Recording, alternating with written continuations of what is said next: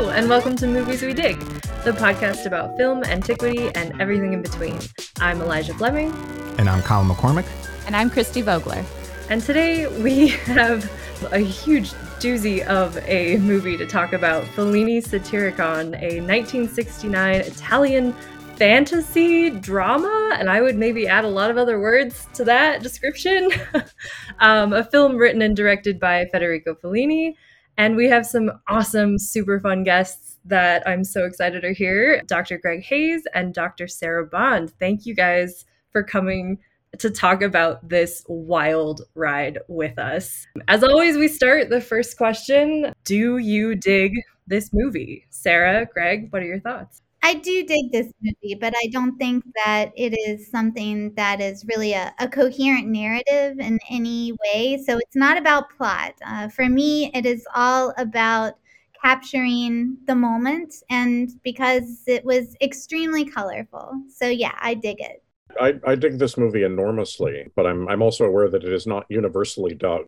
I teach at UVA a course called Ancient Rome at the Movies, and we go mostly in chronological order. So when we hit Fellini's Satyricon, we've just come off of the long run of big blockbuster movies, Quo Vadis, Ben-Hur, Cleopatra, Fall of the Roman Empire, which all kind of portray ancient Rome as basically 20th century America, except people wear togas and ride around in chariots. And Satyricon is emphatically not that. And so when we hit that, students are like, what has happened to me, and how did I get here, and what is going on? Those are literally questions I asked myself after watching this movie. We should also, an important contextual bit of information for our listeners, which is we're doing this movie by the request of our guests, because we asked Sarah, what movie would you like to see? And she came out with Satyricon and then recommended Greg Hayes, because I think you both saw, or no, Sarah first saw this movie in Greg's class or something like that. Yes, University of Virginia is very well known for its Petronius classes and for its love of Petronius and study of it. So I felt as though I needed to take that as one of my Latin classes, and was very pleasantly surprised that we were watching such a very interesting movie. But I was coming out of the school system in Roanoke, Virginia, and had never been introduced to a film that had any kind of nudity or anything racy in it whatsoever. I had only ever seen Gladiator in a Latin class in my high school. And so getting to be in college and to get to watch something that was very counter to my experience ever in Latin classes, and to have Greg be the professor that was the first professor I ever had to cuss, the first professor ever to talk about sex and nudity, and to allow us to watch films that was really opened up a lot of my questions and interest and curiosity in Roman daily life. That this is a quotidian existence to me after taking that class was much more interesting than learning about Nero himself. So yes, I attribute it all to Greg and his class on Petronius. So that's why I suggested this film. I should say that this was, I think we agreed it was in 2002, and this sort of dates me. Sarah, of course, is eternally young, but I am now very aged, and I think probably at the time this involved wheeling a television into the classroom and watching it off of a VHS cassette. So some time has passed since Sarah's first viewing. I think I had seen it before, but yeah. But then a few years later, my friend Jake Batera and I. This was 2012 or 2013. We decided, after I mentioned this film again, to go out to Cinecittà to take the metro out of Rome in to see the studios, because I wanted to see the actual studio space. And instead of getting to see any of the remaining sets from Fellini's Satyricon, which they don't have, we walked into HBO Rome and took a tour all the way through Gangs of New York. And then we went from Gangs of New York to the set of HBO Rome, and then accidentally saw Wes Anderson walking around the fake Pantheon. So what I'm telling you is this is a fortuitous movie. Things happen after you watch it that you do not expect. It leads you in new directions. And so that's why I'm glad that we're talking about it. Oh my gosh. Okay, how about Christy? What did you think of this movie? I I liked what Sarah said about like you really have to appreciate particular moments because that was when I was trying to understand a narrative, I was feeling lost all the time. But then like the actual opening scene, I just love that he's standing in front of this wall with graffiti and the lighting and everything was just like I could imagine that being a real place and kind of experience. And then my other favorite scene was the man and women who were they're like sending all their children away and they're going to commit suicide. Like, I thought the setting was beautiful and just kind of the emotion between like freeing the slaves, sending the children off, and just kind of having this moment between them. And it's like, that was so beautiful to watch. I didn't know how it fit entirely into the entire thing, but like I loved that moment and I couldn't always say why, but like there was little things like that I really enjoyed. I watched it on YouTube, so we've come a long way from I remember subs coming to class like in elementary, middle school, and like here comes the giant TV on a cart and let's see what we're gonna watch today. So I feel like I haven't been able to like fully form my thoughts. I watched this last week and I like did some reviews again on YouTube of like my favorite parts earlier today. And I think I like thinking about it as like a weird dream, much like other Fellini type movies, which I think Greg had even brought up in sort of our early emails of like Satyricon as a Fellini film, not even a Sword and Sandal film, but it's the whole thing is a dream. It's like you don't know how you get from place to place, but that doesn't really matter. And I agree that like the not worrying about it made it better. Sort of like leaning into the dream made it a whole lot better. And I have to say the boats were my favorite part. And I can't really put like my finger on why. I'm still working through it. But I don't know if I ever want to do a rewatch. It was so weird. Well, I think part of this leads us to kind of Fellini's style, and I know that Greg can talk a little bit about this as well, is that he was so well known for improvisation. And this was maddening to people on the set because he was very hands-on. But improvisation even happened prior to them filming this movie, is that they kept asking him who he was going to cast, and he famously said, "I'm going to cast the Beatles." And Mickey Mouse. Right, he would just riff, essentially. And this is part of the 1960s, I think, this riffing on each other and working off of what you have in context and building upon narratives and the moment. And I think we can see part of this cultural riffing that he's doing within the movie as well. And when he was interviewed, I went back and read a few interviews, and there's a very famous book that was written after the film came out that kind of gives you a biography of the making of the movie. But Fellini himself talked about the fact that he wanted this to be a fresco, essentially, and that these are partite frescoes that you are digesting and receiving, but they don't necessarily all come together as a comic strip or anything. They're just independent frescoes that work in conjunction with each other, but also work separately.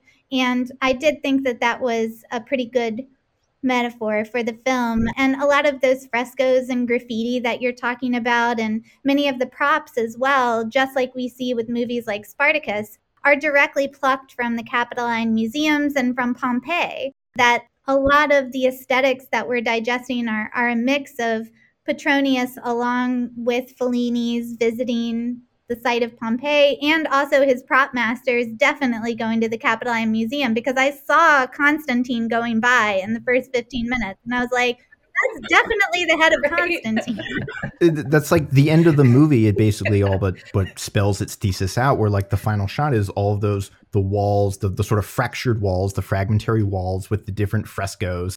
I was sort of thinking that because I went and checked out a couple of books in between watching this film and us recording today. And I've come to the conclusion that this film is a lot more fun to sort of read about than it necessarily is to watch. But like, in a sense, it's almost the truest adaptation of Petronius, and even, or, you know, this is the sort of hyperbolic statement of anything about Rome, because both Petronius's work itself is deeply fragmentary and is so, with, you know, with the exception of maybe the Dinner of Trimalchio, which is kind of a self-contained narrative, it's very stuttery and start and stop. But Rome itself, as we experience it today, is fragmentary. Both like so much of the literature only exists in fragments, the physical buildings, the art we only have a piece of, and we have to do so much filling in. So in a sense, and that was Fellini's whole kind of thesis. He has a quote that I read where he says something to the effect of that, like, you know, I found as I was digging in and starting to think about this movie, I realized that we actually really don't know a lot about Rome. And it's actually this sort of this dark space, this nebulous space. So I'm going to treat it like it's a sci-fi,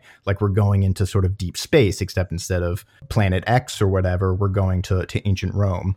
Yeah, we have to think about the fact that the Cana Trimalchionis was only discovered in 1650. And then it stayed hidden for another 14 years.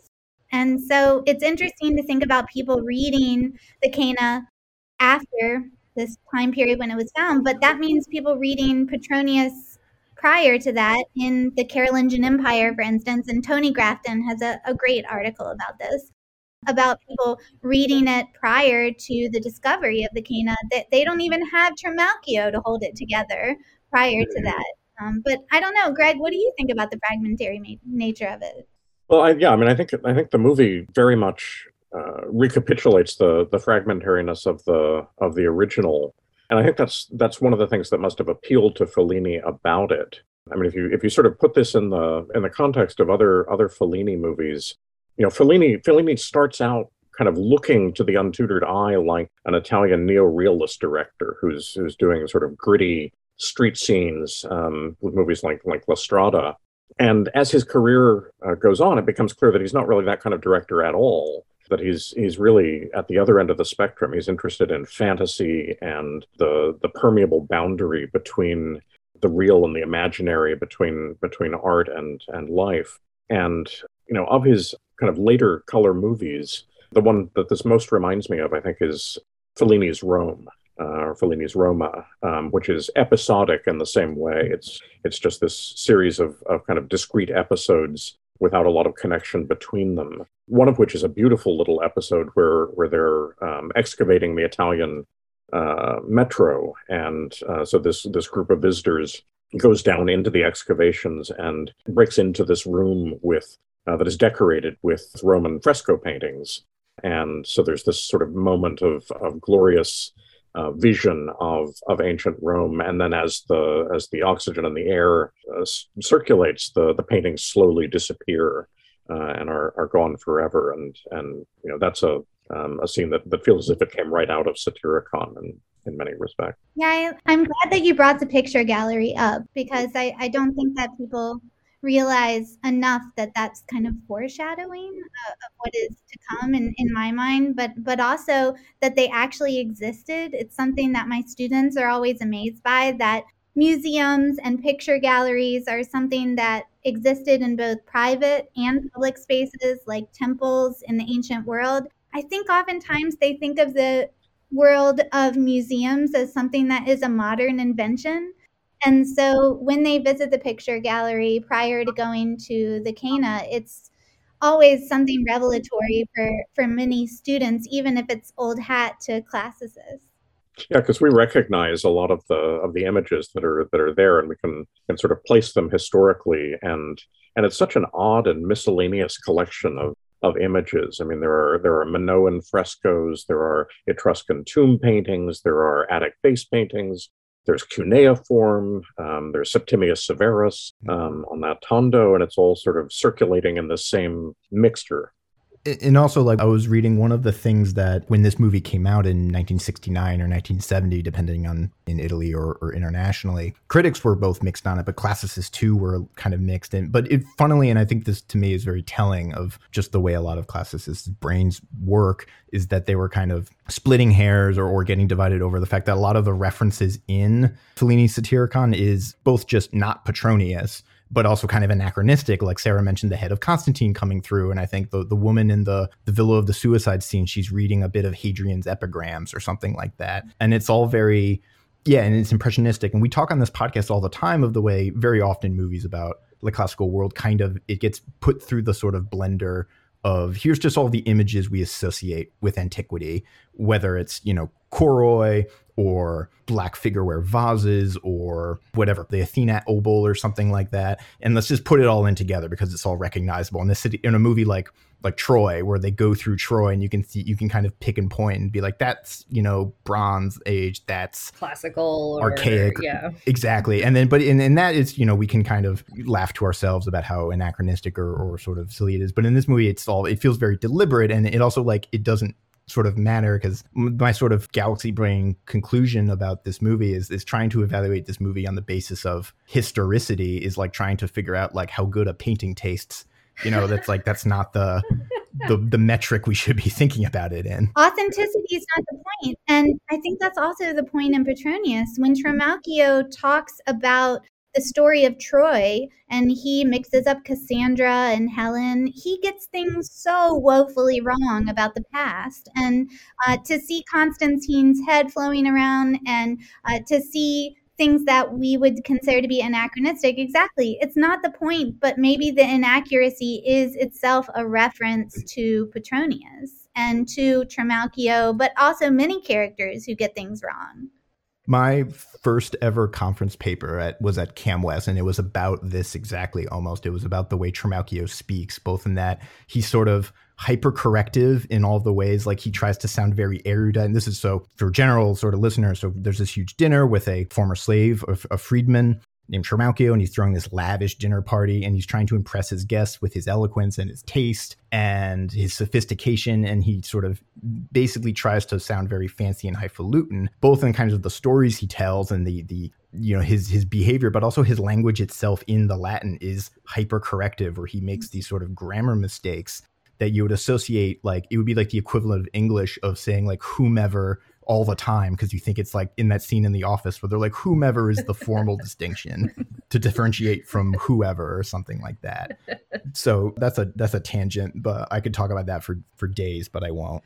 Well, I think the Trimalchio in this movie was one of the parts where I laughed out loud when the other poet is like, that's Lucretius or something. He's like, you didn't write that. Or he's spouting off different some plagiarized verse, and I think I laughed out loud. I was like, that's hilarious. That's amazing.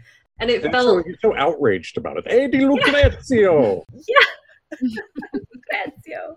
It was so genuine and just such a human moment. Felt wonderful. That's the classicist right there, Eumolpus. The idea of the guy who kind of gets fixated on the minutia and the pedantry and complains about decline and how everything we're all dumber than we used to be or whatever, and it's actually this, but it's all kind of there's a glaring and hilarious lack of self-awareness in that. And even that character Eumolpus in Petronius is like that. He's the sort of pedantic, and also I think the character Agamemnon is kind of like that too. There's a bunch of people that sort of complain about the how people are all dumb and nobody knows anything anymore, and education has gone down, the shitter. The liberal professors, don't forget about the liberal professors. Mm-hmm. The beginning of the Satyricon is always amazing to me. He's talking essentially about professors who are corrupting the minds of the youth, and they just don't know what they're talking about anymore, and they've misled them, and feels like a very 2021 moment when you read the very beginning of the Satyricon again.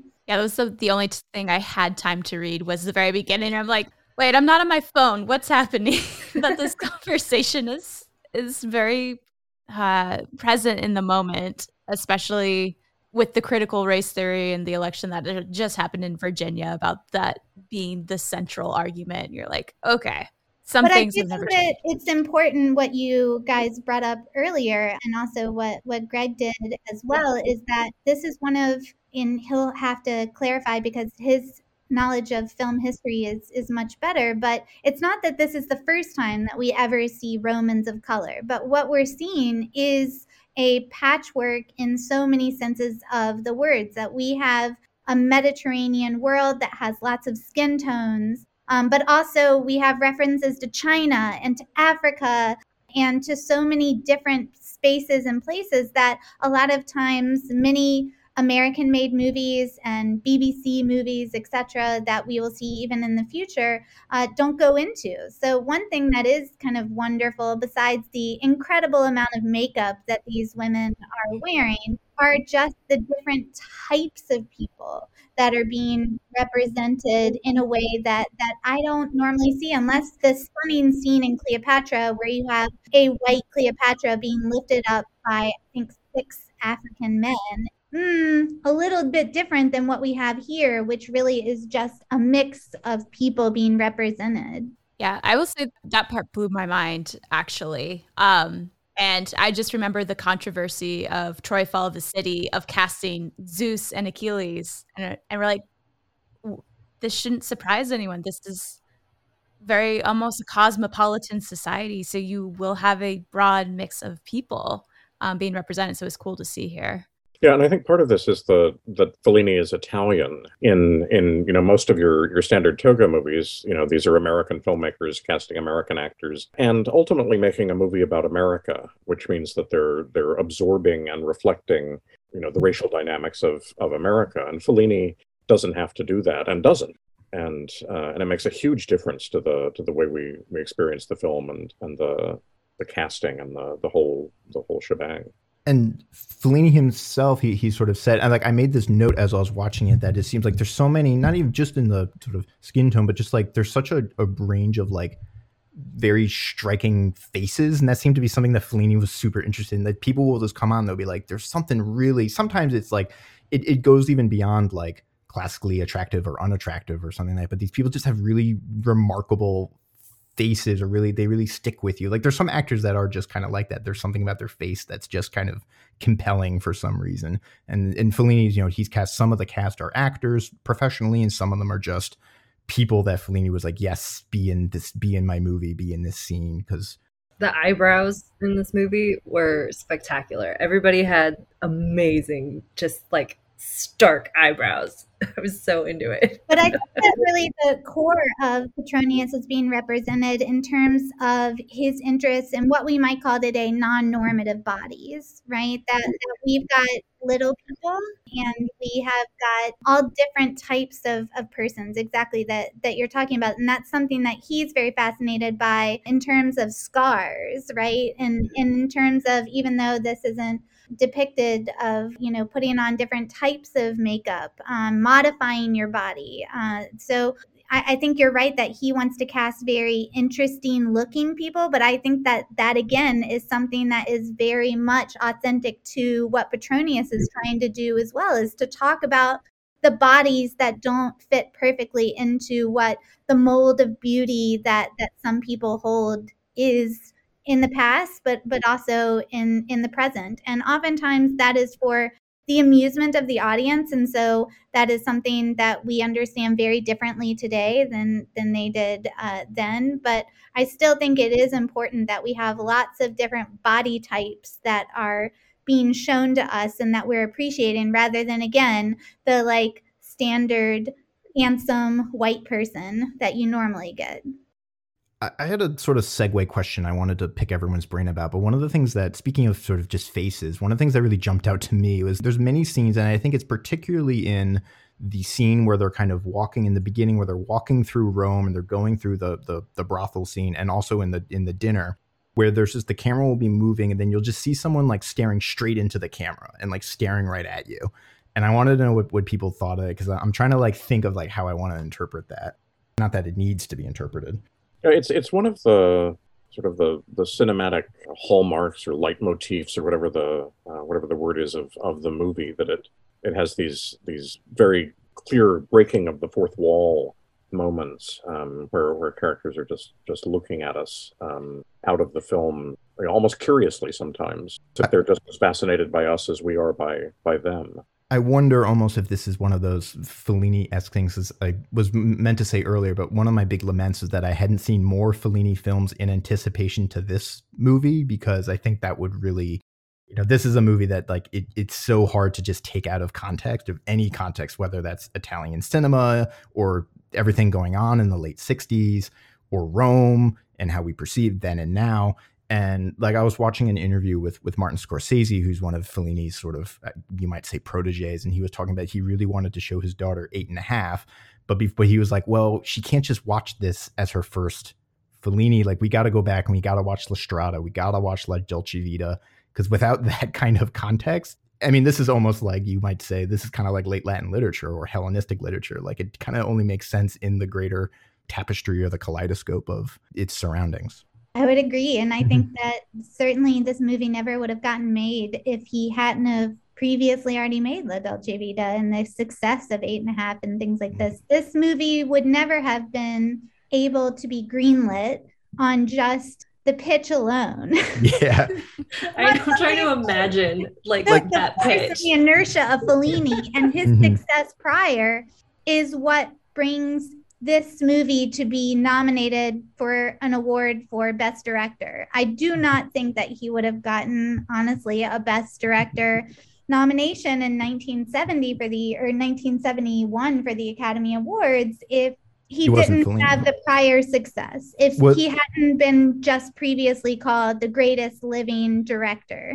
Was Revenant really Leonardo DiCaprio's best performance, or is it the cumulative inertia of everything that we associate? To go back to the people staring at us, Colin. Sorry, yes. I got distracted, much like this movie. I know, we can go in circles and it would be great. It felt like, especially in the Trimalchio scene, that like we were also at the dinner party. Like the audience is also the audience. And so it was very much like, it took me a while to kind of notice it. It was like, oh, somebody's staring at me. And it's like somebody across the dinner table is like kind of watching you or something. And it felt kind of real in a very off-putting way. But I've never experienced a movie in that particular way. So I think I kind of liked that. It was fun. It was cool to be a participant somehow. Yeah, to kind of build off of that, especially like the brothel scene where like those are such voyeuristic moments, but our attention isn't brought to that unless someone stares back at us. I'm like, oh, maybe I shouldn't be watching that. Like, yeah. One of the really famous sequences in the movie is that tracking shot that takes us through the brothel, and we're looking into each room, and there are characters doing things, looking back at us, and all the time we're moving, we never quite have time to register what's going on. And the whole scene, I think, is really about sort of cinema as voyeurism, that it's showing us these things, and we're watching them, and yet feeling weird and awkward and uncomfortable about it.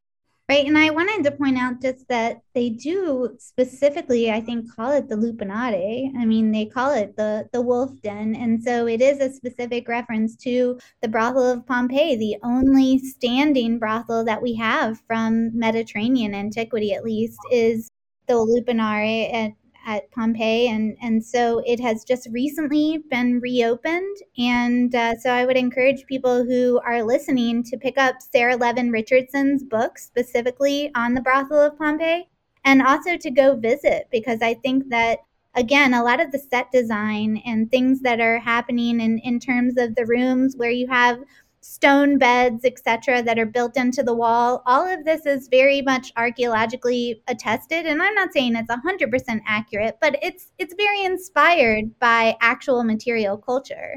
Like the thought of being engaged with the film itself, do you think Fellini was also trying to comment on how we look at the past, and we sometimes feel like we're not actually engaged with it, but we are really taking a lot from it at the same time?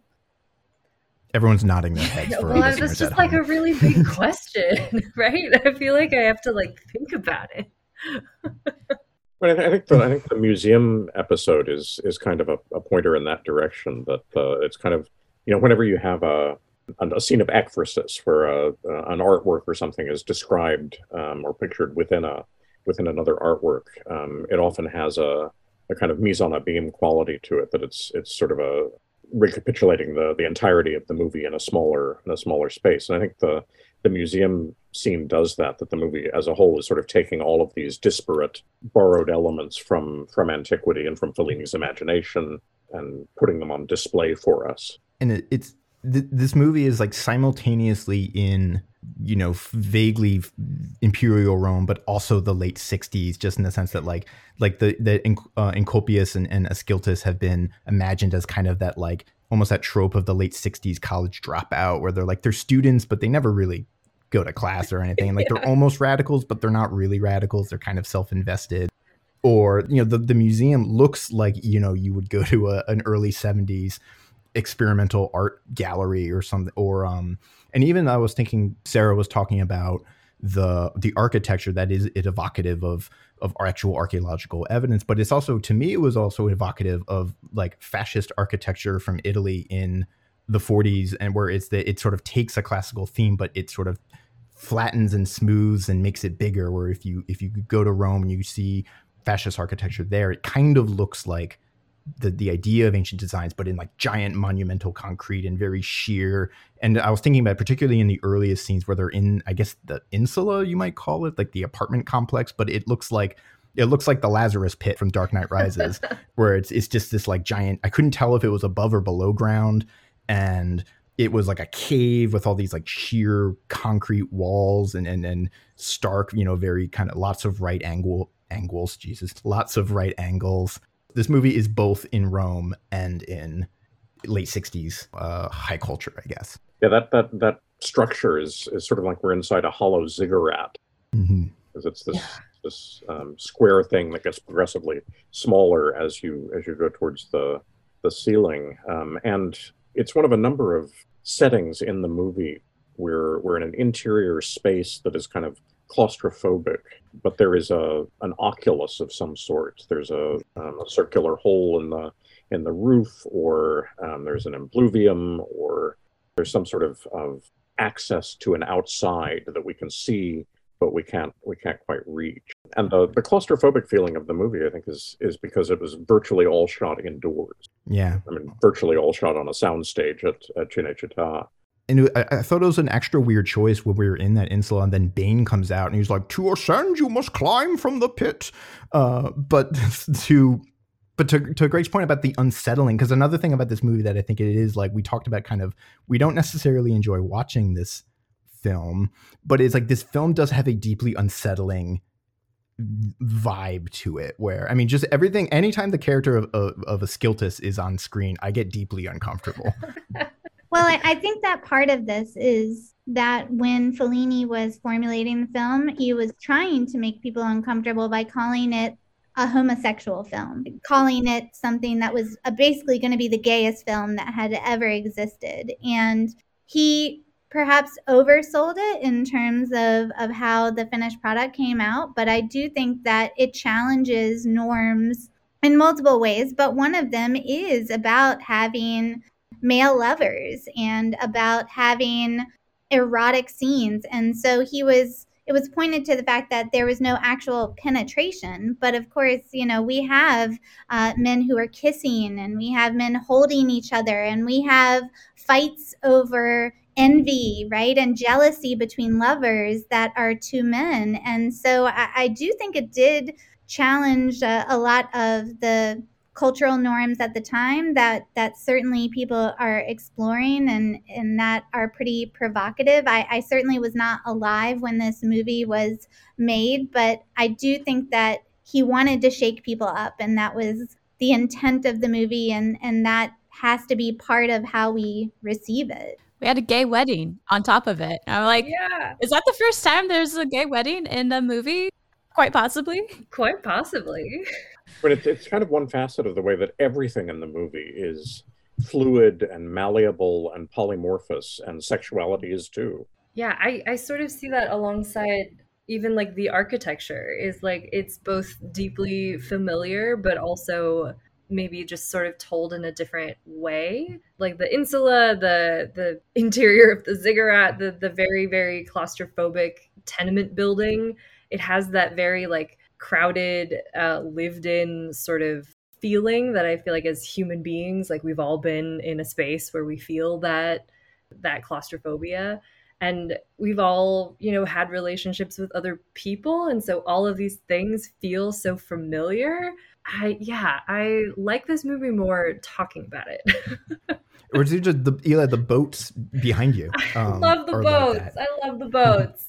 I don't know if you have seen Fellini's And the Ship Sails On. I have not.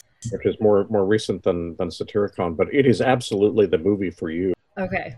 The whole movie takes place on an ocean liner, all of which is shot on a soundstage. There's no actual water there at all. But it's exactly like the scene behind you with little model boats floating around on a plastic ocean. Yeah. As we've been recording, we've been sort of creating a checklist of like things in movies that immediately get Eli invested in the movie. And so we've got boats. We've also got, if there's any kind of heist involved, there's a heist scenario that's like 10 points for Eli. Embarrassing, but true. Any kind of like linguistic triangulation where something has to get translated through something else. There was one other. Anytime anyone's gearing up for an expedition, that's also like that's an Eli hallmark. So we're like creating. We're gonna come out at the end with our own movie where we've got all of our checklists, and then we just need to focus group it. And, Eli's perfect movie. Reacts. The boats just keep coming back to me. They reminded me of like Mad Max and Waterworld. It was bizarre, and I think the spaceship, the sort of like fantasy, otherworld, sci-fi part of this really got to me, and I liked this. So do you guys have favorite vignettes, and do you like feel pulled artistically toward a certain character or a certain scene? I'm still figuring out my attachment to the boats, but where do you guys feel yourselves gravitating toward?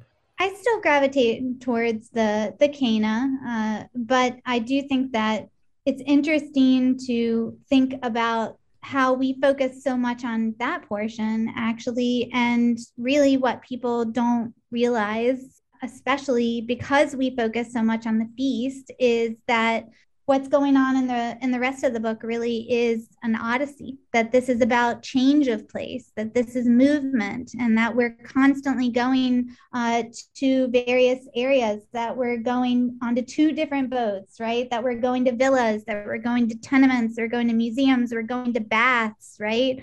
And we're going to various areas. We're constantly on the move. And so I think when people picture Petronius in their heads specifically, they often zero in on the Cana because it's the most famous portion of it. But then I think this movie does a good job of actually recapturing the movement and the odyssey that really is in the fragmented Satyricon writ large. I spoke to one of my favorite scenes already, but another one that was so I was teaching history of medicine and diseases this year. And so we ended up talking about like healing cults and kind of this balance between what people of Hippocratic corpus were saying about health and medicine and how people lived in a world of medical pluralism. So it was just as important to consult the gods. And so seeing a group of individuals going to this cult site, and like that was also one of those moments where you saw all these different types of bodies, including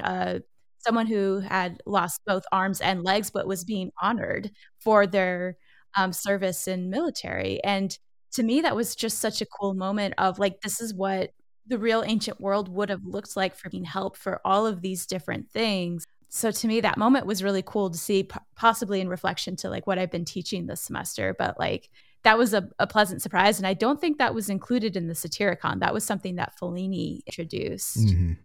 Which was really interesting to see. For me, I'd say the 2 episodes that I probably enjoy most are the art gallery scene and the scene at the suicide villa where they're sending the kids off, and then Encolpius and Aeschylus come along and find the enslaved girl, and they all have sexy times, and then the troops come to set the pyre on fire, and we don't know quite what happens after that.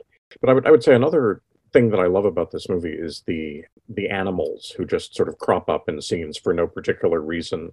The horse in the initial insula scene, the elephant at the Garden of Delights, the peacocks in the suicide villa.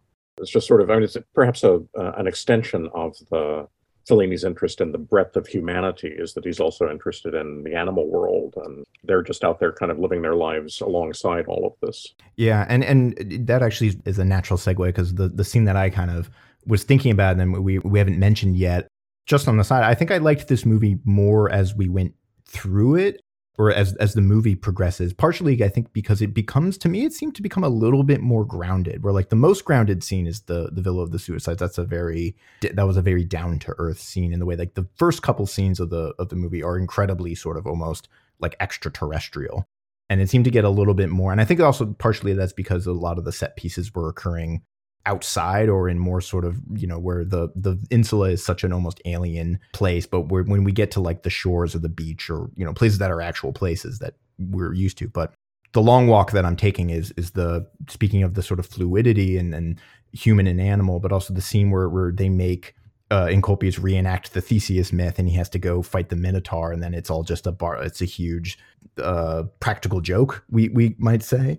Because that's another, there's a lot of, we've mentioned that the Satyricon by Petronius is a sort of episodic travelogue-esque, it's just a bunch of guys getting into misadventures all throughout southern Italy, the most famous of which being the dinner. But Fellini, this is another part where Fellini is just whole cloth creating, and it ties back into that hero narrative, kind of like Odysseus, but here it's Theseus, where, traveling, of working his characters into a sort of archetype, but then at the same time completely upending it, where he obviously doesn't kill the Minotaur, he begs for mercy at the Minotaur's feet, and then the plot, such as it is, proceeds from there. I would be remiss if I didn't bring up the fact that actually in the 1960s, early 1960s, Fellini got into Carl Jung, that he, like many people, like those who made 2001 A Space Odyssey, and many others, people that made Star Wars, many of them were very into Carl Jung and thinking about archetypes, thinking about heroes, reading Joseph Campbell's work, interacting with psychoanalysis in a way that really is threaded through. So I do think that picking up on Theseus and bringing in the labyrinth and subverting heroes, etc., that all of that is probably very much in Fellini's mind, but also something that is being born out of the zeitgeist as well, because people are very into understanding heroic journeys, Carl Jung, archetypes, etc., many of the things that Joseph Campbell was also picking up on. And Sarah, your column in the LA Review of Books is with Joel. I give all deference also to Joel Christensen, my co-author for that, from whom I learned a lot. Well, I was reading it just the other day because I'm prepping. I'm giving a talk on the heroic figure in movies for UA Classics in like a week now, I think. But yeah, thinking about these kinds of deconstructions, and I was very much looking to that article for inspiration. But Kubrick and Fellini both were obsessed with many of the same sources. And so you can see some of that coming through in 2001 and A Space Odyssey, as I think 1969 as well. If I'm wrong, then I'm happy to be called out. But they're roughly contemporaneous, right? And I do see some inspiration that is being shared. The Minotaur sequence is also another one of these recurrent elements in the movie. This is a movie that is full of labyrinths and mazes, being trapped in an area that you don't know and trying to get out of it. And in a sense, the whole movie is that. And we're the ones trapped in it, trying to find our way around and not really succeeding until the very end, if then. We all need an Ariadne, but we may not be able to trust her, as we thought. Mm-hmm. That was kind of my thought. I liked that she kind of gets revenge in this case where she's kicking him off the island for not performing his heroic duties, and it's like, okay, I like that moment for sure. It was a poetic justice because Theseus mythologically is kind of a bad dude who is very willing to throw people under the bus at the first chance he can, Ariadne included. Weirdly, as we talk about the Minotaur and the architecture, I was also reminded of a movie that Eli and I reviewed about a year ago now called Immortals, directed by Tarsem Singh, which takes I think a very similar approach, at least in the aesthetic design. And now I wonder how much of Immortals was influenced by this film, because the settings and the set and the way it portrays Greece as this like alien landscape. Yeah, almost. like walls, sheer, just like desolate. Yeah. A building, you'll have a shot of a completely flat, sort of salt flats landscape with a building that rises up 20,000 stories sort of at a 90-degree angle. And the boats in that film are kind of reminiscent of the boats in this film. So I need to go back and take a second look at Immortals, written by our friends, Charlie and Vlas Parlaplanides. Yeah. But I digress. Well, I have sort of maybe toward wrapping things up thought or question. We've sort of talked about this movie being important to have maybe some Fellini context going into it, or at least maybe helpful. Do we need to have ancient world context to go into this? Do we need to have read Petronius to enjoy this movie? This is a question I struggle with constantly because I can't extract myself from myself. So, I wrote this question down also, like, is me having read Petronius a service or a disservice to me watching my ability to watch this film? And I genuinely don't. Although I was sorry. He wanted people to read it along with the film because didn't they re-release the new translation of Petronius to coincide with the movie? I want to say that is something that happened, that publishers rushed to kind of re-release Petronius along with it. But that doesn't mean that I think you have to in any way. I think that classicists oftentimes would love to think that you have to read the book before you see the movie because it makes us feel centered and it makes us feel important. And because we have invested so much time in believing that literature should be investigated. But I think that they can be read mutually exclusive of each other. I don't think that you have to read the Petronius before you go see the movie or vice versa. I would say that having read Petronius enriches your experience of the movie. And having watched other Fellini movies also enriches your experience of it. But neither is really necessary.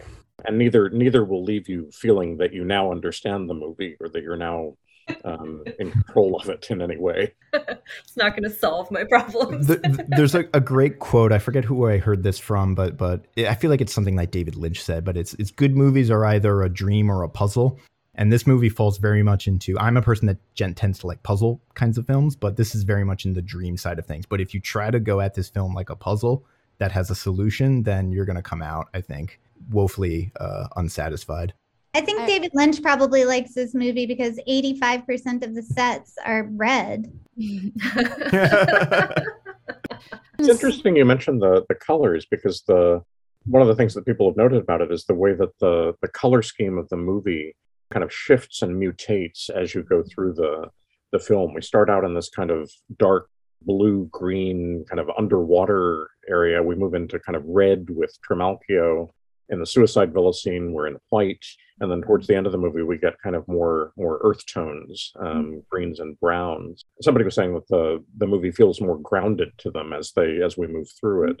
And I think part of that is this kind of very conscious shift of colors and elements and perhaps seasons as you make your way through it. Ooh, I like the idea of seasons. Yeah. Seasonality of it, because it always seems very much more like Ulysses than the Odyssey, and that is such a contracted period of time, which is only a few days, even though Ulysses 1 day. But we have just, this contracted period of time, whereas the Odyssey is much longer. But yeah, I like thinking about this as shifts and seasons over the course of this journey. I was going to give a shout out. So I have Sarah Rudin's translation of Satyricon. And instead of reading Satyricon, I actually read commentaries at the end. And that was actually really helpful in going over some of the philosophies that were present at the time, like Stoicism and Epicureanism. And Sarah's holding it up right here. Enjoyment. So like going back to the suicide villa, like having that kind of reminder of what were some of the philosophies that Petronius was commenting on, and Fellini kind of actually kept that element in. So like that was really helpful. So not necessarily reading the actual Satyricon, but getting some of those commentaries or just kind of understanding what was the significance of the dinner party, what was Roman sexuality. Because the other thing she highlighted is that in ancient Greece and Rome, it's women who are the hypersexualized beings, and that you have to like control them in order to protect them, versus Victorian times kind of flips that, where you have to protect women from predatory men instead. But either way, her final line on it's like, I shall end this on a huff or something like that. Because she's like, either way, women got kind of screwed, depending on like who was the hypersexualized being in that case. So I do recommend that if you want to go into this with a little bit more general understanding of the ancient Roman world. Yeah, I just held up the Loeb here because it is paired with Seneca. And so it is important to think about the stoicism that's floating around, the fact that only about 5 years after this is written that Petronius is going to be forced into killing himself. And when he opens his veins, I think allegedly he goes and still has dinner. Yep. And he wants it to be a normal day that he dies at the end of. And I think that that's why when Tacitus talks about him later on in the Annals, in book 16, he's reflecting on this arbiter of excellence and somebody who indulged, but also somebody who just lived day to day. Also, like sort of contextually, audiences might have even been primed for that because I guess maybe a decade prior, more than that, almost 2 decades prior, we had Quo Vadis, where there's a great, my favorite scene in that movie, probably my only scene that I really like in that movie, is where Petronius invites everyone to dinner, reveals his plan, and then reads out his letter to Nero, where he's like, "You're a hack and your art is bad. Petronius out."